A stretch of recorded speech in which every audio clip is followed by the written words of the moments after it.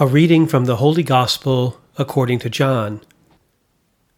John was standing with two of his disciples, and as he watched Jesus walk by, he said, "Behold, the Lamb of God."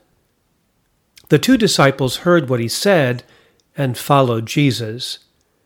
Jesus turned and saw them following him and said to them, "What are you looking for?" They said to him, "Rabbi," which translated means teacher, "where are you staying?" He said to them, "Come, and you will see." So they went and saw where Jesus was staying, and they stayed with him that day.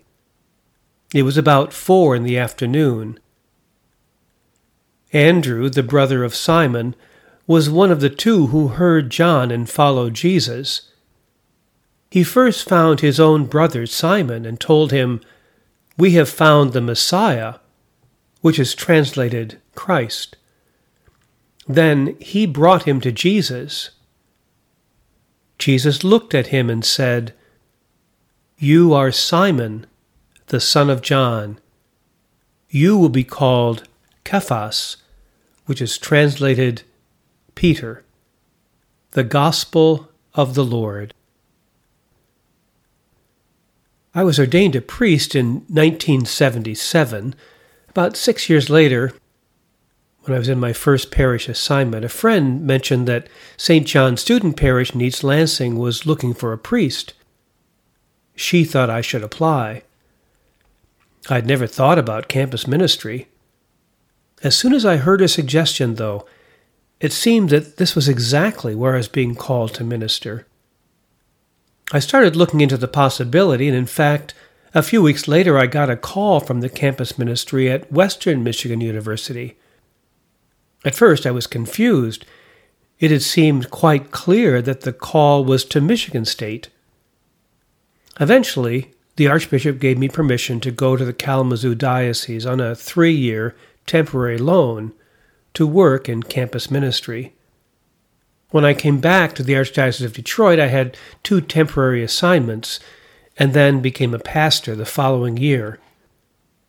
But in that intervening year, I explored the possibility of staying in campus ministry full-time.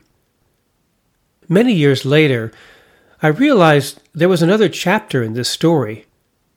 When I was a sophomore in high school, we moved from Detroit to Indianapolis. I had attended Catholic Central High School in Detroit. After we moved, I went to the public high school in Indianapolis. The public school was not as challenging academically, and I didn't have to study all that much.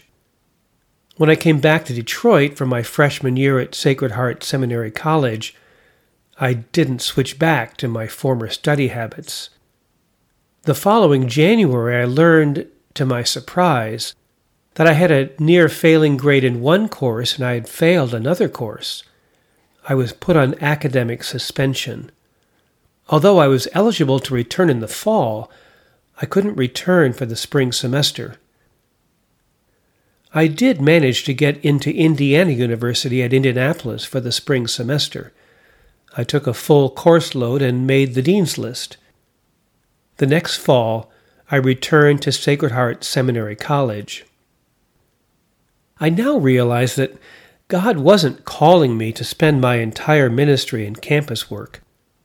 My yearning to go to the university was a way to broaden my experience beyond the boundaries of my Catholic parochial education. What I didn't understand until much later was that God had called me to the university 2 different times.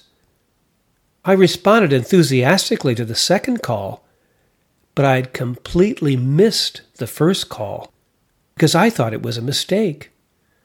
I went to Indiana University because I had failed.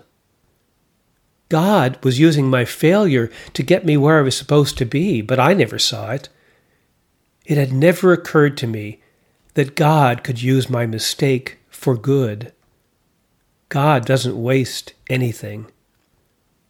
3 times God called Samuel, and each time Samuel misunderstood, thinking it was Eli who was calling him. John the Baptist returns to the stage after his Advent appearance. The next day, John watched Jesus walk by. John is not just looking at Jesus. He looks into Jesus and announces, "Behold, the Lamb of God." 2 followers of John the Baptist leave him and follow Jesus. The number 2 is important. It takes 2 witnesses for testimony. One of them is not named. The other one was Andrew, the real brother of Simon. He brought Simon to Jesus. Jesus looked into Simon in the same way that John saw into Jesus. Jesus calls him Simon, the son of John, and gives him the name Cephas, Peter, which means rock. In calling Simon the son of John, Jesus is not naming Simon's real father. Andrew would have had the same father since he is Simon's real brother. Peter is son of John as the disciple of John the Baptist, birth by the testimony of John, mediated through his brother Andrew. We hear the story of the call of Simon Peter in the first chapter of John's Gospel.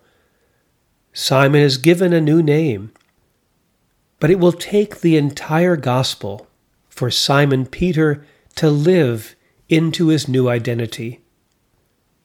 After the resurrection, Jesus meets the disciples on the beach around a charcoal fire. Remember, it was around a charcoal fire in the courtyard of the high priest that Peter denied Jesus 3 times. Peter follows Jesus not by doing it right, but by doing it wrong. At the very end of the gospel, Jesus repeats his call, "Simon, son of John, do you love me?" 3 times he asks Simon, son of John, and 3 times Simon Peter responds, "Yes, Lord, you know that I love you."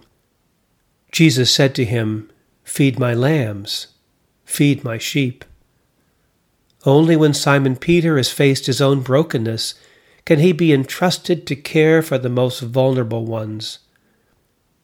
Jesus loves Simon Peter entirely, because there's no way into belonging to the church, or we might say no new identity, except being forgiven. The teaching of Christ is passed from those who are being forgiven to those who are being forgiven. The Persian poet Hafiz wrote, "Try to look upon yourself more as God does, for God knows your true royal nature." This is really a story about God and God's ability not only to call us, but also to create us as people who are able to follow. "Rabbi, where are you staying?" "Come, and you will see." Any encounter with Christ will always draw us in deeper. Our lives will no longer be the same.